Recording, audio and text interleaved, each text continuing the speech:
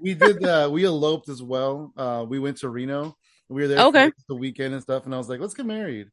Mm-hmm. We did the whole See, thing and everything. that's what we were in Vegas, and we were in Luxor, and we were on shrooms, like a lot of shrooms. Okay. Nice. And it was just our little like staycation. We were there for 2 days because we're long distance. And so he's in Arizona, I'm here. And so whenever we visit each other, we're always at one of our homes, you know, so one of us is hosting kind of thing. You know what I mean? So we had the chance to be in Vegas for 2 days, and we didn't have to work. We didn't have to do anything. We had no responsibilities.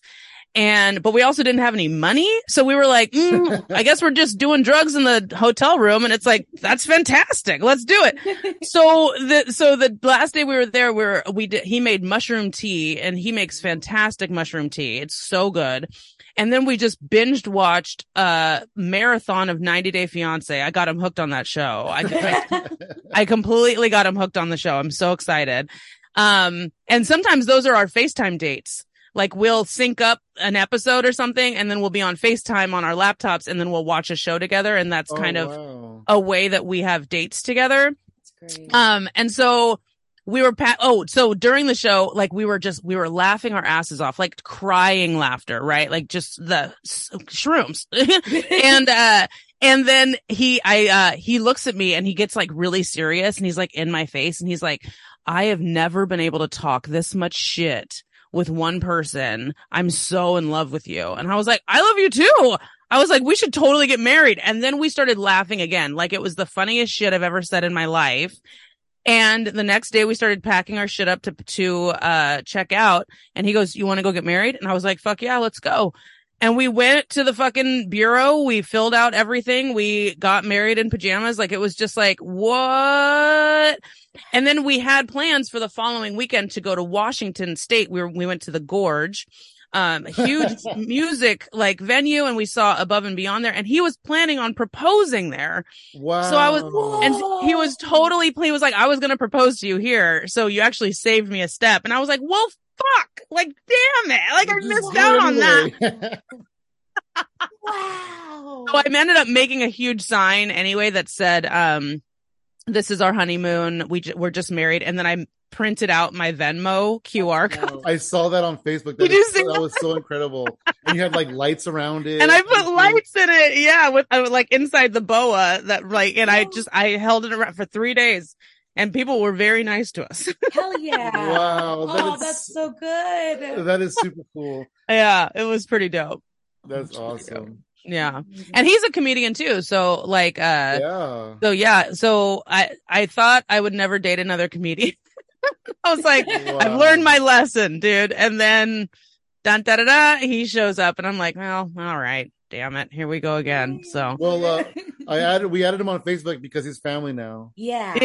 He is. That's true. And based on what you just said, the fact that he married you because he can talk the most shit with you, I love him already. Yeah. I can't wait for you guys to meet him. You will love him. It'll be so great. Hell yeah. When we got married, so we live in Tracy. Mm-hmm. Here in Tracy. Yeah. And when we got married, we went to the courthouse or, whatever it was to fill out the paperwork. Yeah. And the people in front of us, they're like, the people in front of you that just were here are also from Tracy. And we were in what? Which was pretty crazy. Yeah. And then we went to the wedding. There's 50 wedding chapels, right? I'm exaggerating, but there's 50 wedding chapels. We looked on the internet. I found one that was okay. This one's neat. We'll go to this one. Yeah. And they were there right in front of us. It was so crazy. As we were walking in, they were walking out. Actually, that same couple. Yeah. Oh my God. Yeah, we didn't know, because we had to go and get to the bureau first and get the license and shit and pay for all that. Mm-hmm. So then we walk back to the car. We get in the car and we just both sit there and look. And then he looks at me and he goes, well, now what? And I go, start Googling chapels, dude. Like, I don't know. We have to go talk to somebody. And so everyone's first question is, did Elvis marry you? And I'm like, no, that's so much more money. No. And so you pay, there's tiers for like weddings that you get paid, you can get in Vegas, you know, like this, you can get the very basic one where you're just like, you know, here. And then if you pay more, then 10 friends can come. If you pay more, then you can borrow a dress and flowers from us, you know, like, so there's all these tiers and stuff. And we ended up getting the package that was called Sign and Go. We probably did that too, the lowest tier package. Yeah, we didn't even get pictures because we were so sweaty because we right. Yeah, our pictures are hilarious. Our pictures look like we're at camp. Like it's just like we're in flip flops. And we walked into this place. It had a chalkboard sign out front that said walk-ins welcome. And I was like, perfect, babe, look. And we walk in and she goes, hey guys, do you want to get married? And we go, yes. So we approach like the display case where like the cash register was and stuff. And she's like, all right, cool. Here's this guy. He's like, all right, guys, face each other. And we're like, it's right now. Oh, it's right now. Okay. At okay. the register? Cool. Yeah. we went to another room that had chairs. They had the other room available, but we didn't get that package. So we got the married in the lobby package. That's what we got. I guess we're bougier than I thought. The dude even put on like a fake robe or whatever to marry us. Stop it. Yeah. God, yeah. No, you guys had some fancy shit, yo. We didn't have any of that. The woman, right after the marriage, he was like filling out all the stuff. They let us go and take like selfies and stuff, like in the place where they had set up stuff. And the woman like says to us, she was like, hey, my name is Anne, and I'm just letting you know because I'm your witness. That's why it's written here, you know, and stuff. So then I sent the picture to my sister, you know, I was like, hey, bitch, you have a brother-in-law now. Like, we're married. And she goes, her first question was like, who the fuck is Anne? And I was like, I'm sorry she got to see it just because she came to work that day. Like, I'm sorry. Anne knew. She was so pissed. At least you had an answer for her, and you're like, I don't know who Anne is. I don't know her. We're connected forever now, but I don't know who that is. You should call the chapel in a year and ask for her. Like, hey, Anne, how you been? Hey, bitch, we're gonna come to our anniversary. We need you to witness it. In the lobby.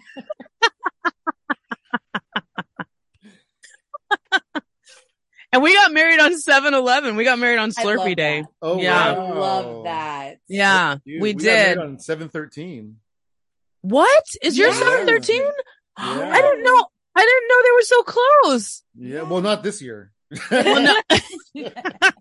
Not this year. No, I know you guys are a couple years ahead of us. You guys have been married for what? 3 years? 2 years? 3?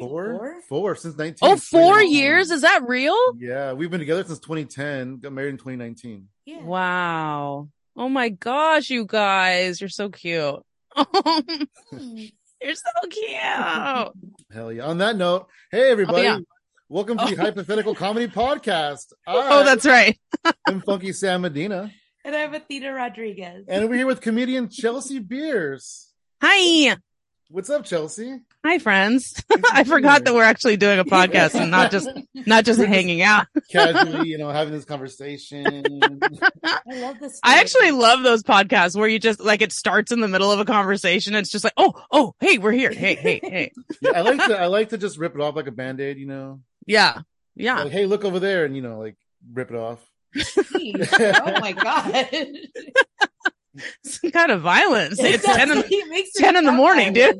It's like probably a very like not even sticky Band-Aid, but he makes it sound really right.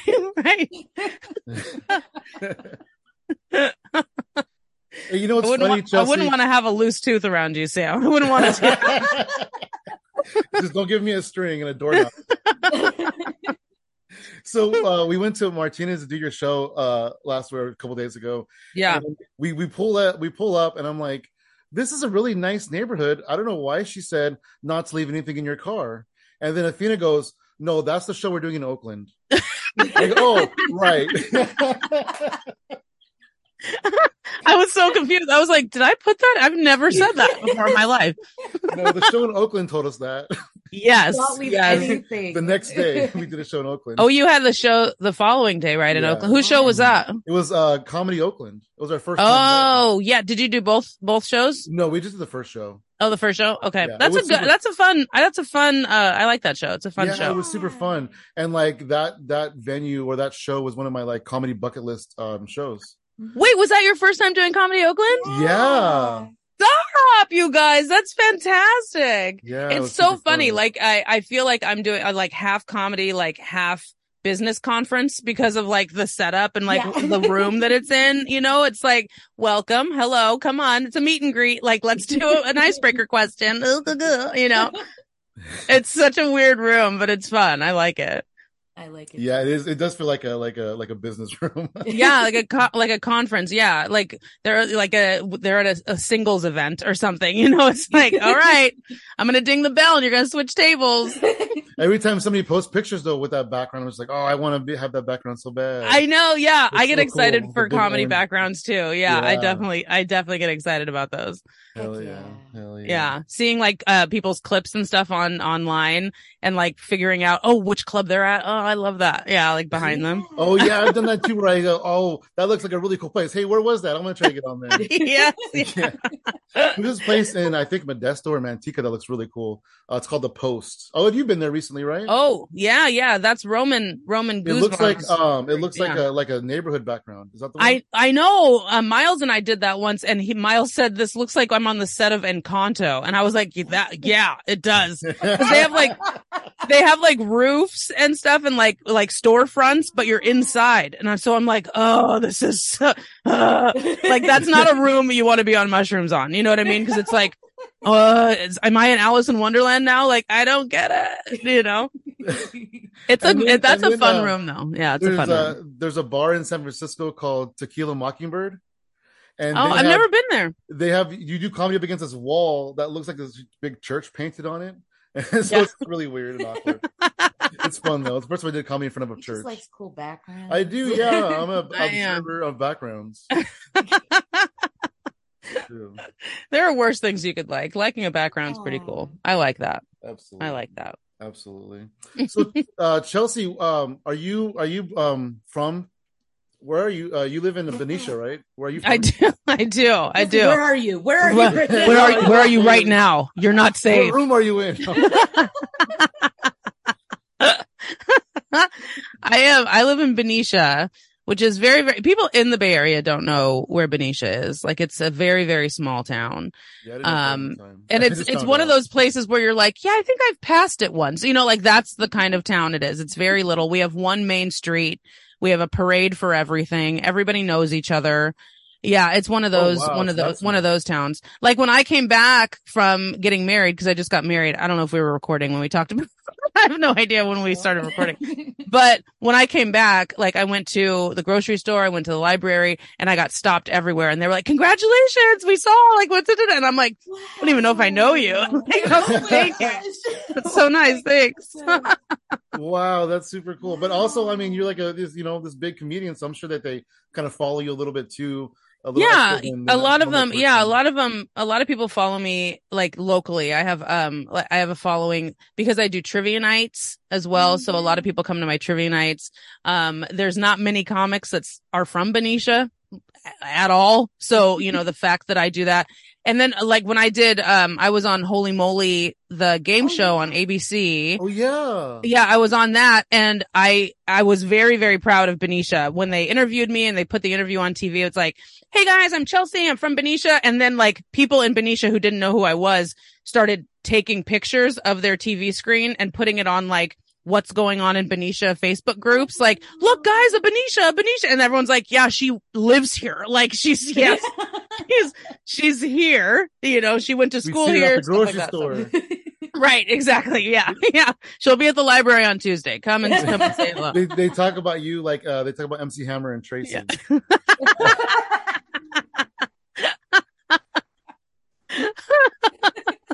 Like I saw him at the grocery store the other day. Exactly. Right. Right. Nice. Remember that guy? So I live in Benicia. I moved back. This is one of those towns that you can't wait to leave when you grow up here. and live somewhere else, but then you can't wait to raise your kids here because it's such a small community. So yeah, it's one of those kind of towns. So after high school, I left, I lived in LA, I lived in San Diego, I lived in New York, and I just went out and just discovered, everything, like, explored, figured out who I was, tried a bunch of shit, and then eventually made my way back to Benicia. And that's when I had a kid. I didn't realize I was coming back to become a mom, but ta-da. So yeah, cause I moved back in February of 2015 from New York, and I was pregnant like in August.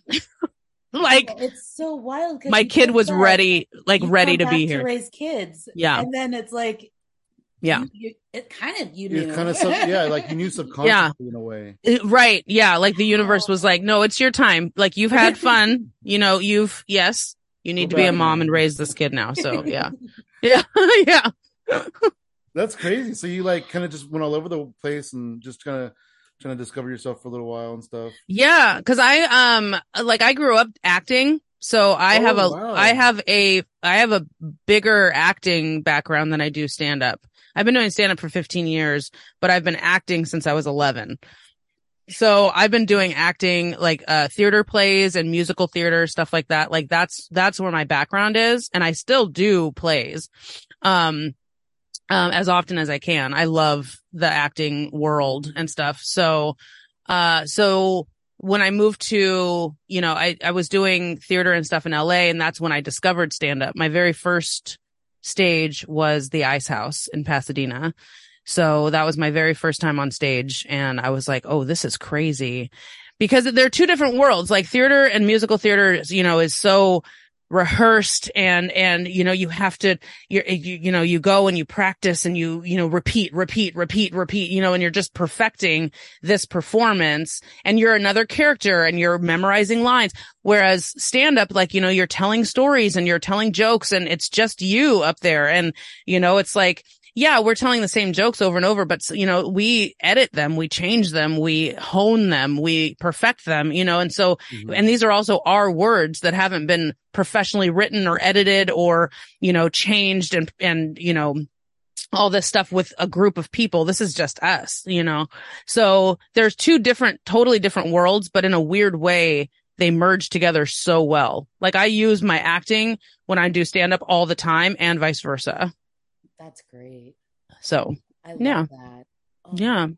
And it like almost enhances your arsenal, like going up as a stand-up comedian, because you're able to like handle people on the fly, and you don't really have, I guess, tells that you're like not feeling the crowd or anything. You can hold that face and keep the momentum and do that thing. That's great. Yeah. That's very true. That's very true. Yeah. I love it. So, well, did you want to start acting when you were 11, or were you kind of like influenced into it? No, that was definitely me. I was always that kid who, would try to make somebody laugh, or see a room of people, and it's just like, oh, let me perform. And now my kid has it, and I'm just like, you're so annoying. Like he'll just, hey mom, pretend to throw a bomb at me, and then I'll throw my body down the stairs, and I'm like, don't die while you're with me. Your dad will get mad, I guess. So you should count it out with pretend like I pretended to throw a ball. Right. Yeah, we're really gonna sharpen those mime and improv skills before he gets to second grade. Like let's really get it tight, buddy. So yeah, like I've always been kind of a performer, and stuff. And so in elementary school, they would have like small little recitals and little plays like here and there. And these are plays that are like, 15 pages long, like they're bullshit pieces of shit. You know what I mean? But it's they're for kids. We're also 11 years old, and it's like memorize what we have to, and so learning all those things is really difficult. So, but I would do that, and I having the audience, capturing them and having them listen to me, and I'm responsible for telling the story and for, that to me, it was I was instantly hooked, and I was like, okay. And then, I mean, middle school, I did, drama all 3 years. High school, I was in drama all 4 years, and so I was always on stage. In college, I did so many productions in college. And then actually in college is when, they rolled out a new class that was called comedic performance. And in my mind, I was like, oh, like the comedic character in a play. Great. I always get that. You know what I mean? Like, I'm never playing the princess or the ingenue or anything like that. That's not me. I'm always the sassy secretary, the funky best friend, like that's always me. That's cool. And so I was like, this is going to be an easy A. This is perfect. Plus the professor was a director who's directed me in like 4 or 5 productions that I did for the college. So I was like, done. Let's do it. And we walk into class, and the very first class they said, okay, so we're going to learn the art of stand-up, and your final is going to be performing your own 10 minutes at the Ice House in front of like a sold out crowd. And we were like, wow. And half the class dropped out. Oh, dang. after class number 1, half the class dropped out. And I saw that, and I was like, wait, this many people are terrified of that? I'm fucking doing it. And I stayed. And that was the very first time I did stand up, was for my final. So. Oh my gosh. That is so cool. Wow. That is really incredible. Yeah. It's a different story, because a lot of people, either look down on like comedy classes or something like that. Or they're just like, well, I'm always the funny one, so let me just find an open mic, and they just start doing comedy that way. And I'm like, wow, my story's completely different, Yeah. So, because I think that there is something to teaching somebody comedy. Yeah. Absolutely. And I took that class in college, and then I created my own course based on that. And I've taught people how to do stand up in like 2-day extensives, or like a 6-week course where these are the different types of jokes you can write. This is the way that you take someone off a cliff, where they expect you to go. This is how you write a setup. This is how you, think of a premise. This is what a set list looks like. Like there are all these different things that you can teach people about stand up. And the weird thing about stand up is you can teach them all this stuff. They can do exactly the opposite of what you say, and they can still succeed. Like stand up is so weird. You know what I mean? Anyone can do it, and anyone can do it their own way. It's the weirdest job on the planet. It really is. Absolutely. Yeah. And then, like you said, some people look down on people who take classes and stuff, but everybody has their own story and their own way that they get involved into it. I didn't take classes myself, but then I also kind of learned as I went, and maybe, I would have learned a little bit more structure faster that way, Right. Yeah.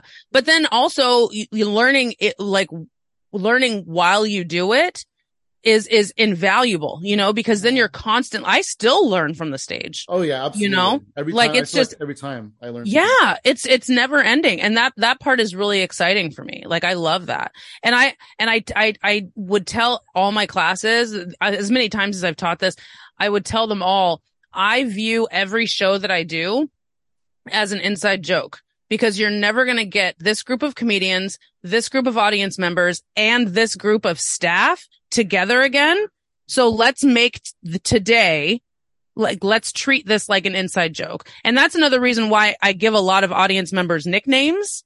I call them like beige shirt, like I've had people message me 3 years later, and it's like, hey, it's drunk whore. Remember you called me drunk whore? And I'm like, I mean, get in line. You know how many drunk whores I see? Like, that's actually a really incredible way of looking at it. Because you're right, though. Like those amount of people, aren't in the same room again ever. Yeah. And so it is like an inside joke. Yeah. And there's something so beautiful about like us all experiencing this, which will never happen again. Even if the same comics do come back, you're never going to get the same audience members, the same group of staff together. Even if they tell the same jokes, they'll probably tell them slightly differently. You can never tell what happens. What if someone drops a drink and we have to veer a little bit? Like, like there's all these things that can happen, but that's the danger of live performance. And that's why I'm so obsessed with it, because you have to be quick. You have to think on your feet, but then you're also creating this one of a kind experience that we're all having together. I think it's fantastic. I love that shit so much. Oh, Beautiful. I'm getting all excited. Oh. So after you did so I'm assuming you went to college in LA, right? Because that's what I did. Yeah. I went to a community college in LA. I went to Pasadena City College. I went to college in San Diego as well. I have enough credits for 3 degrees and I don't have one. Oh, wow. I'm one of those where I'm just like, yeah, let's learn everything. Let's do that. Wow, that's so cool though. So yeah, I have a lot of college credits, but nothing to show for it. It happens. That's all right. That's okay. You have the knowledge of it. Yeah. But I went to school there because my initial like goal in life was to be an illustrator. So I was going to be an illustrator and work for Pixar. Like that was my end all be all. That's where I want to work, you know? And cause I've always been artistic. I've been drawing since I was a kid, drawing and painting since I was a child. That's so cool. Yeah. And then I was, an artist for Trader Joe's for 10 years. You know how all of their signs are handmade. So I was an artist for them for 10 years and I actually transferred with them to New York so that when I moved to New York, I would have a job. And when I realized like commercially to become like an illustrator, when I realized if you were going to be an illustrator or an animator, a lot of the drawings that you're going to make are not going to be drawings that you necessarily want to make. You're making somebody else's vision come true. And then I was like, nope, that's not for me. I'm out. And I stopped doing art. Oh, wow. Yeah. I'm not one of those who I can't work for somebody else to get rich and successful. I'm not that person. Yeah. You know, my last time clocking in at a job was in 2013. And from then on, it's like, it's me. I have to work for me. You know, I need to freelance. I need to figure my shit out. I need to, you know, do something that brings me joy, but also something that helps me thrive instead of my manpower making you richer. I can't do it. I can't. So, I mean, it's not easy because it's a constant struggle, you know, to do that. But, you know, I'm not dying inside, you know, and I feel like whenever I work for somebody else, I'm a little bit of me is dying inside. So, but a lot of the stuff that you've done on the side, like to cultivate that, does have your artistic flair, like Chelsea Got Cakes. Yeah. That's like one of my favorite things that you do is your beautiful freaking cakes and decorating. Yeah, those cakes are out of this world. Thank you. Thank you. And it's something I didn't even know I could do. I had no idea I could do that. And that happened right after I moved back in 2015. Oh, wow. I was in Benicia and I didn't know I was starting all over. I was like crashing on my mom's couch. You know, I was in this new relationship with, fast forward, the guy who I, you know, had made a kid with seconds after coming back to California. Oh. I mean, I didn't even know his last name. I'm just kidding. But yeah, I had a friend here, a childhood friend who lived in Pinole, which is right over the bridge from Benicia. So it's, I mean, maybe 15 minutes, right?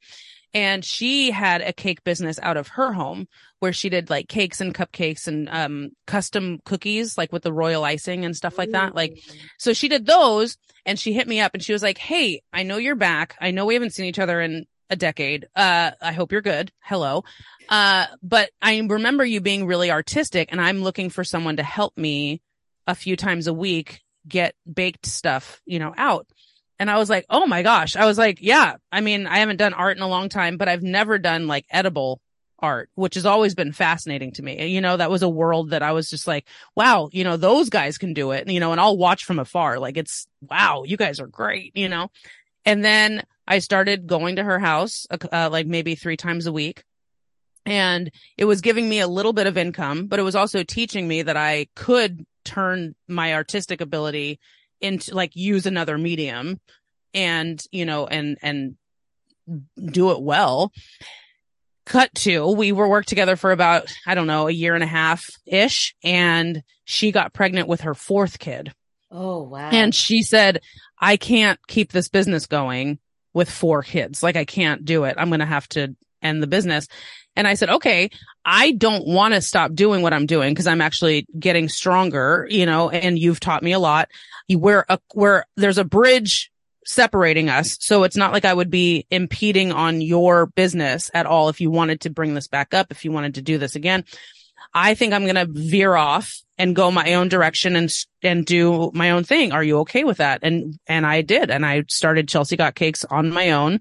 And I mean, I can only do it locally. You know what I mean? Like for like local, like pickup, or if I deliver it to someone or something like that. But then when one cake went viral, I was having people from all over the world and they were just like, can you send me a cake? Can you send me a cake? And I was like, bitch, you're in Switzerland. Like, don't you have a bakery in Switzerland? I don't want, no.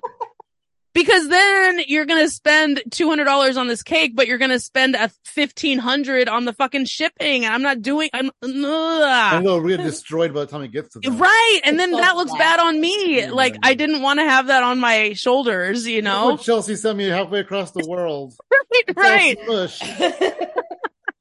Mound. What cake went viral?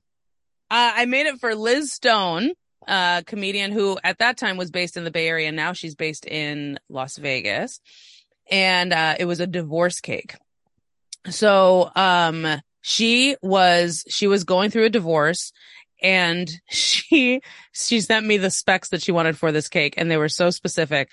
She's like, I want a cake that has the text messages from her soon to be ex-husband with the woman that he was cheating on her with, right? Wow. These cheating sex messages, right? She's like, I want those on the cake somehow. And I was like, okay. And then she's like, and I want a limp dick on the cake. And I was like, sure, you got it. So I print out these text messages on edible paper. I make this cake, you know, and it's not a big cake. It was more about the actual cake itself and not about like eating the cake. You know what I mean? So it was a very small cake. And then I used fondant and I sculpted this little dick out and had it hanging off the fucking, and then I put the words "buy limp dick" on it. Oh my God. And I'm not kidding. I gave this to her. The next day I went to Vegas because was I performing? I think I was performing there with Miles, and I posted it. It was the day before my birthday. I remember this. I posted that cake, on my business page on Chelsea Got Cakes, the Facebook page. And then I went and did the show at LA Comedy Club in the Strat. And then we went back and we were having some drinks and hanging out. And then the next day I woke up and it was my birthday, and I had more notifications in my Facebook thing. And I was like, this is a lot of birthday notifications. Like, this is way more than I usually get, you know, like, Jesus Christ. Turns out that cake that I had posted less than 24 hours before had been shared on my Facebook page 4 million times. And I was like, holy shit. So then we just kept watching the numbers growing and growing and growing. And I was like, no way. So then people started taking that picture and started posting it on their like pages and their Facebook pages and Instagrams and stuff. Cause this was before I learned about watermarking my photos, right? Cause I didn't know. Yeah, because nobody's gonna steal your pictures. Right. And then people started taking it. Look what I made. And then everyone's just like, no, bitch, that was Chelsea's getting like. So, yeah, it was lesson learned, but yeah, it was a crazy fucking, I have a picture of it. Did you guys ever see it? Yeah, you know what? That does sound familiar with the text messages on it and stuff. Yes. I'm just imagining you trying to make a penis with fondant, just like rolling it around, just like. I sure did. Oh man, I was pretty proud of that dick too. That was a good dick. Oh, I have it pinned at the top of it. That's the. Oh my gosh, that is great. That's the dick. And it's funny because like of all the cakes that I've seen, that's a more simple one. Like it's so simple. You made some crazy elaborate ones, and that's the one because I guess everybody can relate to getting cheated on. I guess. Right. It's true. And then people are like, oh, that's how she broke up with him and blah, blah, blah. Like they were all making their own, you know, like, narratives for it and stuff. Yeah. Yeah. It's pretty funny. That cake. And now that cake, like every now and then, probably once a year, it'll like resurface and me and Liz will find it on some sort of site or someone will post it on Instagram that from an account we've never heard of. And then she'll text me. She's like, hey bitch, look, we're back. And then like, she'll tag me in it and then I'll tag her in it because she wrote a bit about her cheating husband and all of it. So then she's like, check out what the text messages say on my comedy special on da-da-da-da. And then she'll like put the link and I'm just like, this is so hilarious. This cake will never die, dude. Oh, wow. That is amazing. Yeah. It's really cool. It's really cool. That is so cool. I love that. That is really awesome. Hey, so going back to stand-up, you started doing it. Did you move to New York for comedy? Yeah, kind of. I was still doing a lot of theater and stuff in LA. I was doing stand-up in LA.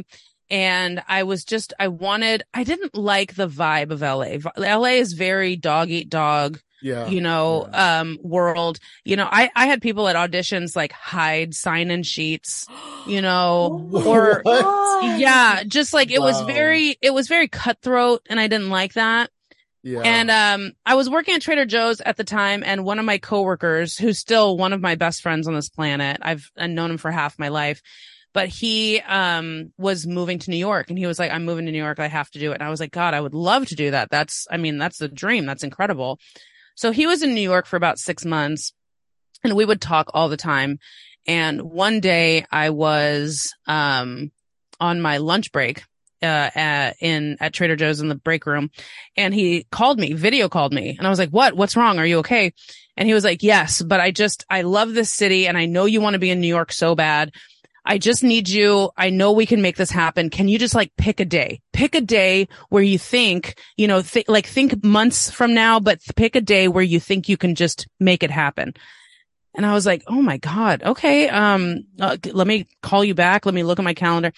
So I ended up telling him, I was like, okay, I looked and I started taking into account like my current roommate's birthdays and, like how long I would need to like quit a job and, or if I could transfer with Trader Joe's so I started thinking of these things and I hit him back and I was like, okay, like 5 months from now, it's going to be July 28th, I think would be a safe thing, and he goes, July 28th. And I was like, yeah, I think I can do July 28th. And he goes, okay, I just booked your ticket. And I go, what?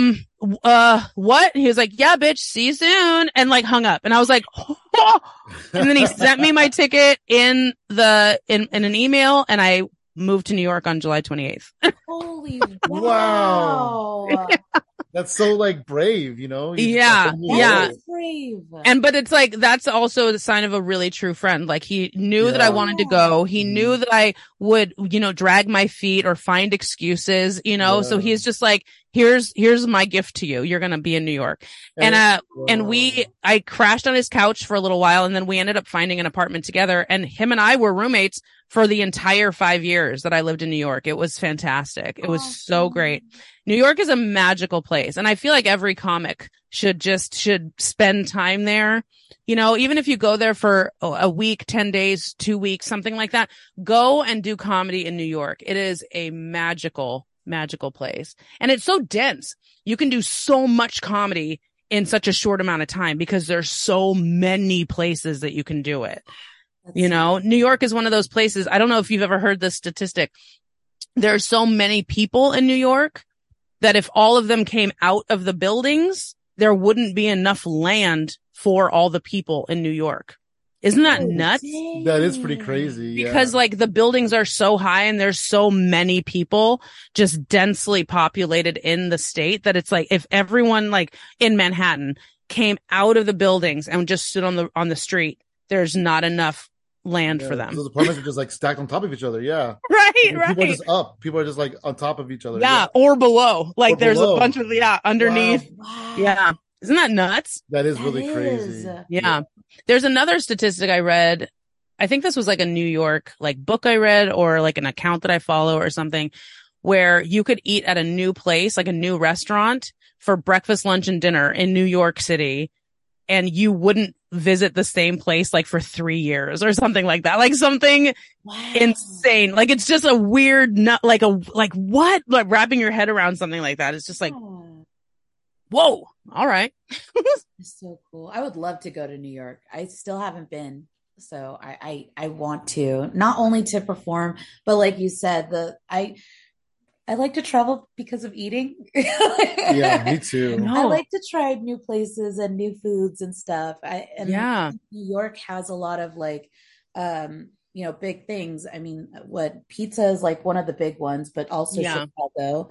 But there's like a lot of differences in the water that they use and, the place that they're in. And so I think besides comedy, if I wasn't a comedian, I would still want to travel there to. Oh, absolutely. You would have, and doing like food tours or whatever, like eating the bagel and seeing all the cream cheeses that they have like displayed like gelato. It's just like, oh my God. Oh my gosh. Yeah. Wow. Like I've never seen that many flavors of cream cheese, just rolling hills of cream cheese in display cases. And it's like, what? Oh my God. I was impressed at Noah's Bagels. They had like 5 different kinds.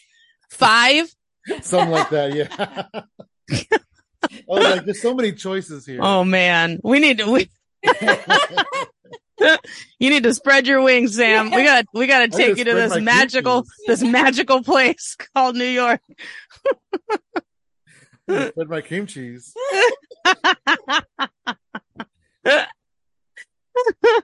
It's like, no, maybe that's 5. I know. It was exciting.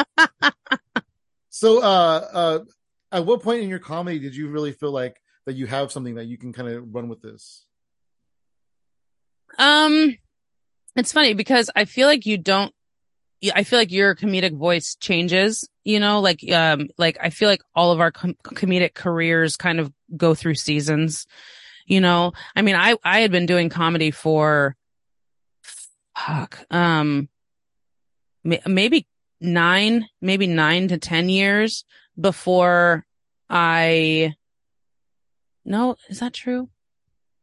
Maybe 7 or 8 years before I met Miles, and I was like, I had a pretty good grasp on my point of view, my perspective, what my comedic voice was. And then he helped me, get confident with crowd work, which I never thought I could do. I was like, wait a minute, like but just talking to someone, dude, like what? I was like, and he encouraged me to he's like, what's the worst that could happen? Blah, blah, blah, and stuff. Yeah. And so once Miles and I became closer, and he started, just making it okay for me to do crowd work and encouraging me to do crowd work. That's when my comedic voice kind of changed and strengthened. And I feel like I unlocked kind of this new dimension. It's like, and it's one of those things, cause now I'm in my 15th year, which is crazy that I started in 2008. I think 2008 was my very first time doing stand up. And yeah, I feel like every single person can do stand up so completely differently and it can still succeed. It can still work, and that's the magic of this. How do we take our experiences, make them general enough for the public to relate to, but then also take them somewhere where they don't expect and then have them trust us to laugh at this. I don't know. It's just, I feel like trust is such a big thing, like I was hosting at Sack Punch this last weekend. We had our last show last night and I was hosting with, for Alex English, who's a writer for Saturday Night Live, and he is fantastic. And being a host, I feel like, especially in America, gets kind of shit on, like it's considered kind of like, the weakest, When you do Canada, and I knew this because Miles would take me on the road and we went to Canada. Canada treats their hosts the way that Americans treat feature comedians. The one, feature comics that go up right before, they're like, the host has to be solid, all this, because we start the show, and then the host in Canada also has a mid-show set as well. So they do kind of 2 sets, in a show. So, I think my favorite part of this whole weird ass thing that we call a career is the fact that everyone can do it completely differently. Everyone's voice and perspective is completely different and completely valid. But then it's, how do I take these really personal things that happen to me and have you not only engaged and listening and entertained, but then to make you laugh, to make someone laugh is crazy. Yes, in a comedy club, you're going in there with the intention to laugh. Yes, you have to buy 2 drinks, which definitely helps, so it's like all these things are kind of in our favor. But if you think about it, especially like a table of like dudes, like there was a bachelor party at the club last night and they started like going with Alex English, like questioning him and challenging him. And they ended up having like a full on debate where the manager on site came up to me and they were like, should we stop this? Should we kick him out? And I go, no, he's a writer right now. Like right now he wants to get to the bottom of this and he wants to resolve it on his own. Don't end this, but you go in and like you never know who's going to come. Who's going to be problematic? Who's going to start something with you? Who you might offend? And all we want is to make them laugh, and just to make someone laugh is really one of the best things on the planet. But it's also kind of difficult to do. Everyone thinks that this job is so easy, because they're like, well, I'm the funniest person in my group. Every time we're at a party, I make somebody laugh. And it's like, yeah, because you guys are a group of friends that have shared experiences. So now when you recap them, everybody's on board with you because you guys all experience that together, and it's funny. Right. But let me shove you into a back room of a bar that you've never been in a city that you don't know, strangers. with 40 tech strangers who you have no idea, they don't know you, and make them laugh for 25 minutes. Ready, set, go. It's like, that's the difference. So it just feels like magic. It feels like a magic trick every time I do it, and then it goes back to that inside joke thing where it's like, we're never going to do this again. So let's have the most fun we can. Yeah. So, yeah. Yeah. A couple things. One, hosting is my favorite. I love hosting. Really? Yes, I absolutely do. I love so many people hate it. I love that you love that. It's my favorite. He's so good at it. He's so good at keeping the energy up. He's so good at like transitioning each like comedian up. And I like making jokes off of the last person, like we'll say something, based on what they said.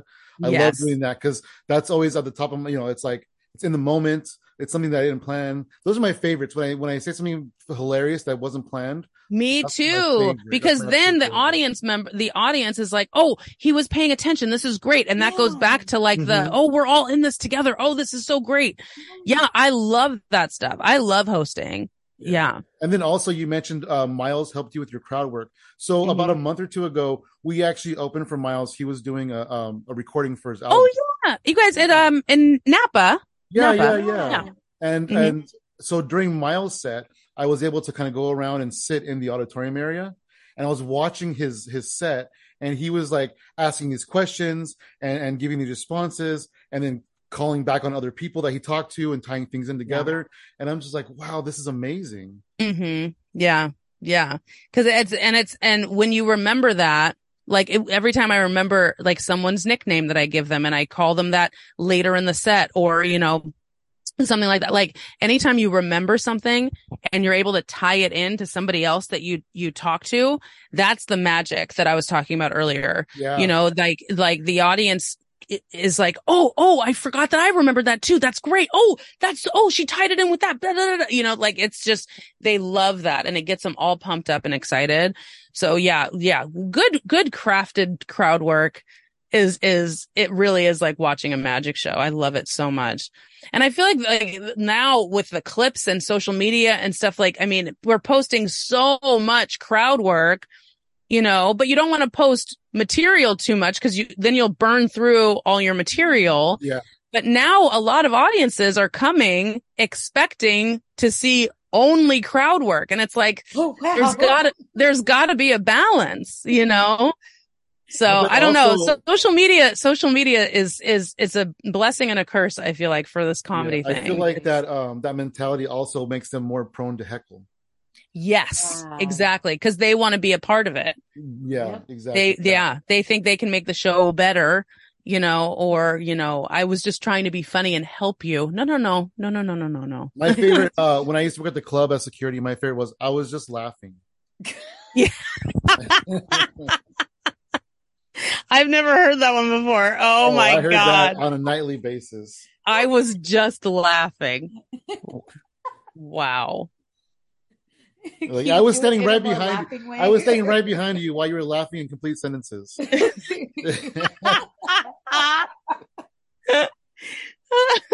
Wait, is that when you decided that you wanted to do stand-up? Was when you were working security? No, it was, I did security because of stand-up. So we stopped doing comedy for about 3 years, and we got back into it in 2019, right after we got married. Mm-hmm. And so I went to Tommy T's website to see how their open mic worked. And they're like, now hiring door hosts. And I jumped on it. Oh my gosh, I didn't realize that was how it worked. That's so awesome. I just went to the website. They were promoting, they were advertising, they were hiring somebody. And I just emailed them, sent my resume in, the little cover letter about how much I love comedy and everything. And me in, like, it took a little while to call. He even apologized, like, oh, I'm sorry it took me so long to call you, but I love everything about your resume. Can you come in and meet me and this and that? And I was there for about, there was a pandemic, but I was there for about a year before the pandemic, almost a year, and then almost a year after the pandemic. Wow. Oh, you were there for a minute. Yeah. Good times. Yeah. So how long have each one of you been doing comedy, like, in total? I started in October of 2009. I started in September of 2010. Oh, wow. But then we stopped from like 16 to 19. Okay. Another little time frame. And then it's like, we never like got out of the mentality of it. We were always like, even though we weren't doing it for like this amount of time, we were still like writing about it, and we started writing jokes, and we were still talking about it and talking about when we go back into comedy and this and that. Yeah. It never leaves. It's always in you, cause like when I'm in like a play or something, like that'll be like a 3-month period where I'm doing very few shows, like, because the production is taking the majority of my time. But it's like, and I miss it because it's like a different cup is being filled when I do stand up as opposed to when I'm doing theater. And, but I'm constantly like, oh wait, that's funny. Why did that stand out? I got to write that down. Like I got to come back to this later, like, so I'm constantly you always have that comedy mentality that never goes away. Hell yeah. So anyway, so we got married on July 13th, and then we were back on stage on July 22nd. Whoa. Yeah. We were on the way home. We were just talking about it. We're like, you know what? It's time. Let's make it work. Because I mean, when we stopped, Sam had a huge shift change. I was working graveyard in hotels, and I take the bus. So it was hard for me to find the time to do comedy in that lifetime of my life. And then the year prior, I had been diagnosed with fibromyalgia, so I was trying to understand what I was feeling and going through, and sometimes I just didn't have any energy at all to be able to do anything. Oh my gosh. So, we were thinking of it. We're like, we love you, we miss you, come back. And it came to the point where we were like, it's now or never. We're gonna do whatever it takes. We're gonna because if you wait for the perfect, but the other thing is, you never do it. It's true. Yeah. But also the things that were, quote unquote, holding you guys back are also so relatable to so many people, like talking about being newlyweds and, being diagnosed with that and taking the bus and taking these, these fucked up shifts that are, it's like we can all relate to that, and it's getting to the other side of that. And now you guys can talk about that on stage and, cause it really is kind of therapy for us, but on the flip side, us going through that stuff is just making it okay for other people to do it too, you know? Yeah. So, yeah. So tell us about some of your, let's get back into more of the acting and stuff. You've been on the Holey Moley show. What else have you done? I was on Holey Moley. That's crazy. And that was a bonkers experience. Yeah, what was that like? You look so cute though. They were like, yep, let's make you look as terrible as possible. Like neon, like the neon, like flower shirt, a bow in my hair. Like Jeanette, my friend Jeanette Marin, you guys know, when she saw that outfit, she was like, bitch, why'd you let them do that to you? Like, this is national TV.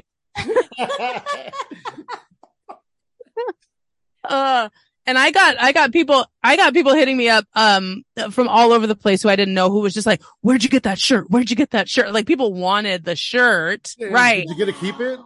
No, and I was like, and I wanted it so bad, but it would like belong to production and stuff, so they took it back. But yeah, I wanted that shirt pretty bad. Yo, this is my new special. It was crazy. But yeah, I actually got chosen for that because an LA based comic whose name is Mateen Stewart, and he's fantastic. He's very, very funny. He's a good friend of mine.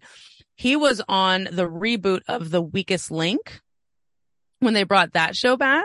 Oh, okay. And so when he was finished airing, they told him about this, golf show. And they said, but we need to book entertaining people, actors, comedians, but they need to have, something else that we can hype, and not just be actors and comedians. Give us a list of people. And so I was at the top of that list, and he was like, Chelsea would be great on any show that you do, And so they hit me up, and they did a phone interview first, and they were like, okay, hey, Chelsea, hey, this is, casting from da-da-da-da-da. Tell us why you love golf. And I was like, what?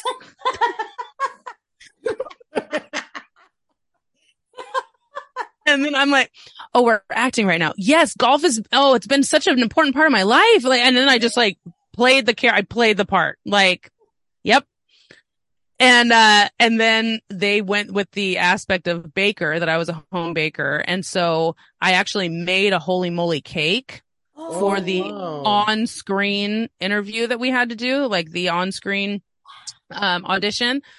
And then they asked me, once I got cast, they said, can you make that cake and bring it to LA? And I was like, uh-huh. So then I had to make the fucking cake again. And then drive that cake to LA. Wow. Drive with a cake for 6 hours. Like, can you just give me a kitchen in LA? Right. Right. And I said, you at least need to give me a fridge, so I can put this cake in the fridge. They gave me a fridge that fit a 6-pack of soda. A cake couldn't fit in it. So this cake, the entire time that we're shooting, is just sitting out in my hotel room. Right. And I was on one episode of Holey Moley, and I was there for 7 full days. Whoa. It was bonkers. The production was crazy for this thing. So yeah, but it was fun. It was a really fun experience. I was really, really excited to do that. So that was a really, really exciting time. Awesome. A thing to be a part of. So yeah, so I did that. And now I'm actually, cast in a new show, which will be performing. Where is that? That's in Berkeley at a theater called Central Works. And I've performed with them before. I think this will be my 4th or 5th show with them, I believe. But they have a playwright, like an in-house playwright, and she's amazing. Her name is Patricia Milton, and she's an amazing, playwright. And, she is very ahead of her time with this play. Tomorrow we actually have our first script read through, and then our rehearsals I believe begin in September. So but this play is about AI. Oh. And I'm like, and like how topical is that right now? Yeah. Right? Yeah. And what it is it's like it like takes place in like a company that's kind of Google. Okay. So it's kind of a Google company, and they hire me to be an ethics officer. And like the whole play is like, where does AI and ethics, can they meet? Wow. You know, like where do ethics come in when you're discussing AI, self-driving cars, things like that? When is it not ethical at all to have these things? And it's just like, she started writing this shit like years ago, like 3 years ago. And it's like, now it's going to go into production now. And it's so poignant. Yeah. And I'm like, you're a magician, dude. Like this, it's so relevant, you know? So that's actually the next, production that I will be a part of. So that will be opening in fall, probably October. I think October, November, it'll be in Berkeley. So yeah. Oh, wow. That sounds so cool. Yeah, that's super awesome. I'm excited about that one. So, and I'm the part I'm nervous about is like remembering all the technology speak, because it's like that character knows her shit, like engineer stuff. And it's like, okay, all right. It's going to be a challenge for memorizing that. We'll see. Well, you said that you had, created your own format to teach people comedy. Is that something that you've applied to the company that Miles Weber has called Green Room Talk? Oh yeah. So Miles did that, and he was so proud of that. And to get that going was a really, really big accomplishment for him to do, because he built that from nothing. And him and his wife Heather just they did so much research and so much work to create this thing from nothing, you know, and it's so great. And I love that he wanted to do something that benefits comedians, because we're really not represented, you know, like people love us, people love following us and laughing with us on social media and stuff, but it's like, there's not a lot of like represented in like other parts of, you know, anything, you know, so to have like something like this where, you know, this is to benefit comedians. It's like, oh, that's nice. Thank you. You know, like we mentioned earlier too, most comedians are just feral, you know, out there in the world. So it's good that he's going to tame a few of us. Right. Exactly. Tuck it in, guys. Tuck it in. And so, so he, asked me to be one of the writing coaches, in there. So, and he wanted to have a diverse group of coaches available. You know, he definitely wanted to have, you know, me be there as a woman, as a person of color, you know, so that, other, you know, if people did sign up for classes, they could take their pick and write with someone who understands their point of view or who they feel comfortable with and stuff like that. And so, he asked me to be a part of it. Dan Gabriel, he asked to be a part of it. I think he asked Kristen Key, who's also, you know, she's a female comedian, she's a lesbian, and she does music. So she plays her guitar on stage, you know, so, and she's fantastic. He's asked Sammy Obeid as well to be, you know, a part of that. So he's asking very, very specific comedians, you know, who all different, very different writing styles, you know, and accomplished comedians too. Yeah, I actually, out of everybody there, I'm just like, like I don't have a TV special. Like I've never been on late night. Like, are you sure, dude? Okay. So, but it's fun. So yeah, I wouldn't say that I necessarily took my, you know, syllabus or whatever that I created for this class and applied it to that. But I definitely, there are definitely nuggets that I do pass on to the people that I, help coach through Green Room Talk, you know, to help them, you know, don't just grab the lowest hanging fruit. Let's dive deeper into what can be funnier about this, you know, like let's talk about it. It sounds like this is coming from a place of hurt. Are you okay to be talking about this on stage yet? Can we talk about that? You know, like these are the things that I feel like are really, really important to get to the bottom of, because if you take the time to do that when you're off stage, you're going to have a much better time when you're on, you know? Yeah, absolutely. Yeah. That's incredible. Yeah. Well, as we wind down, Chelsea, I do want to ask you about who wrote this shit. It's the absolute best. I love that. That's the greatest show in the world. That show has such a place in my heart. Look, I have my shirt right here. Look at it. Oh, I love it. I need to get one of those. I have my shirt right here. Yeah. So Who Wrote This Shit? We actually created in my apartment in New York with my roommate, and we had this group of friends, and we would always do game nights, and we created Who Wrote This Shit? We created it there, and we were all sitting in a circle, and we just thought of a stupid topic.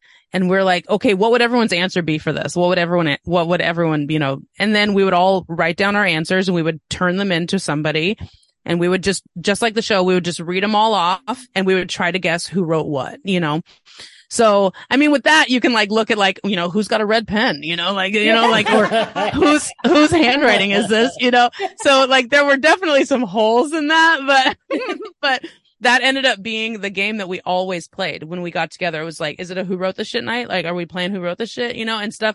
So, it was such a crux of my New York experience. It was such a big part of who we were. And then when the pandemic hit, I was still really, really good friends with all of those people in New York. I still stay with them when I go and visit, and it's been over a decade now, it's been so long, but the friendship is that strong.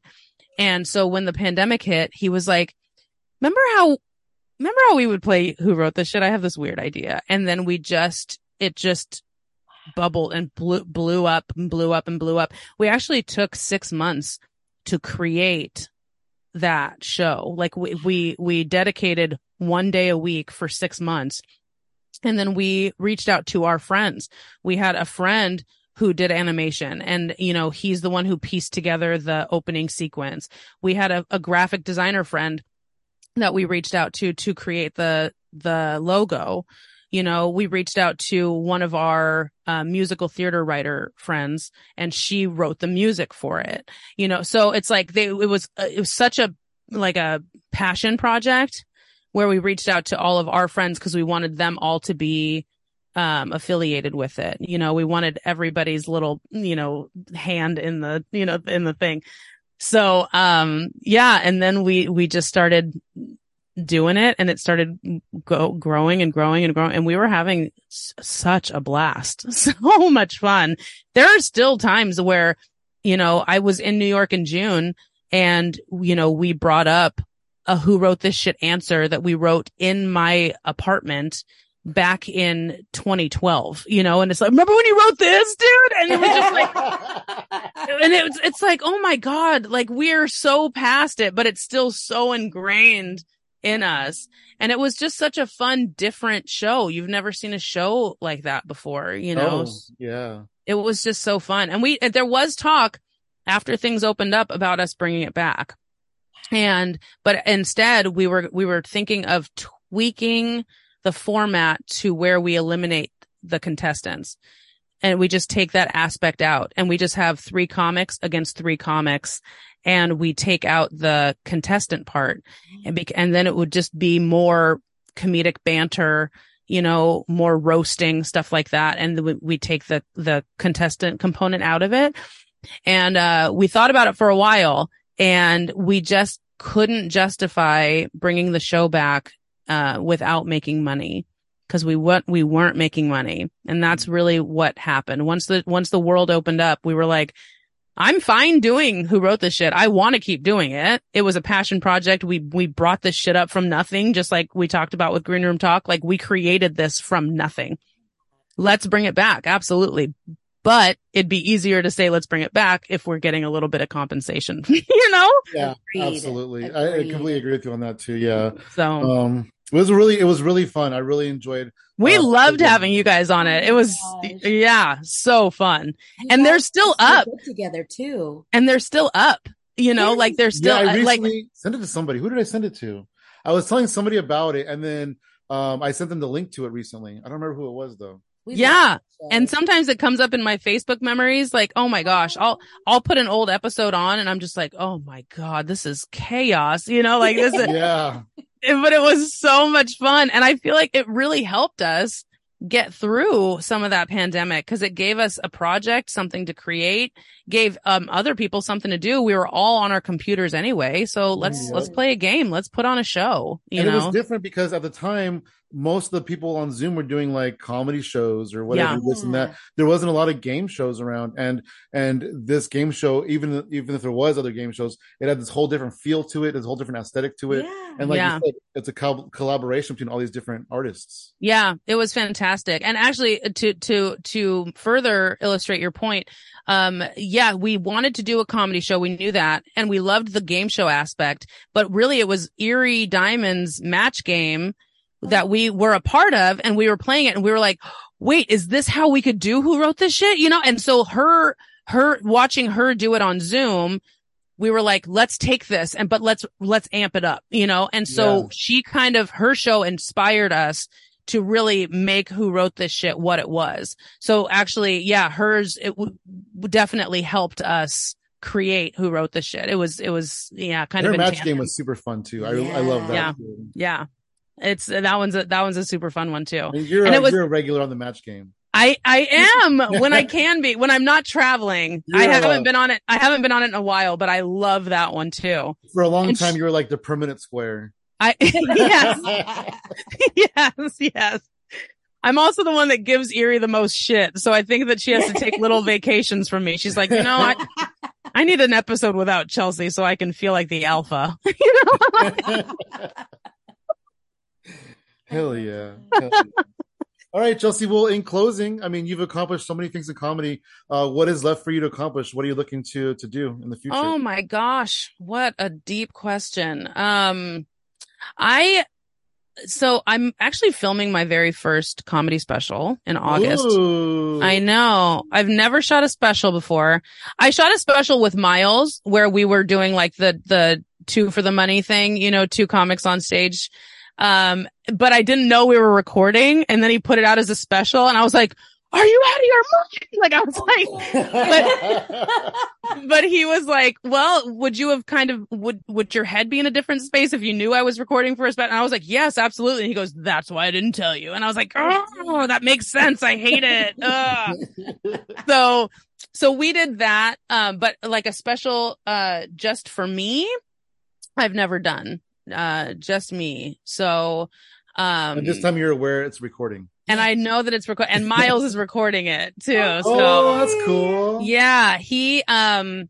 What's going to happen is we're going to shoot it at Barrell Proof, Casey Williams' new spot in, Santa Rosa.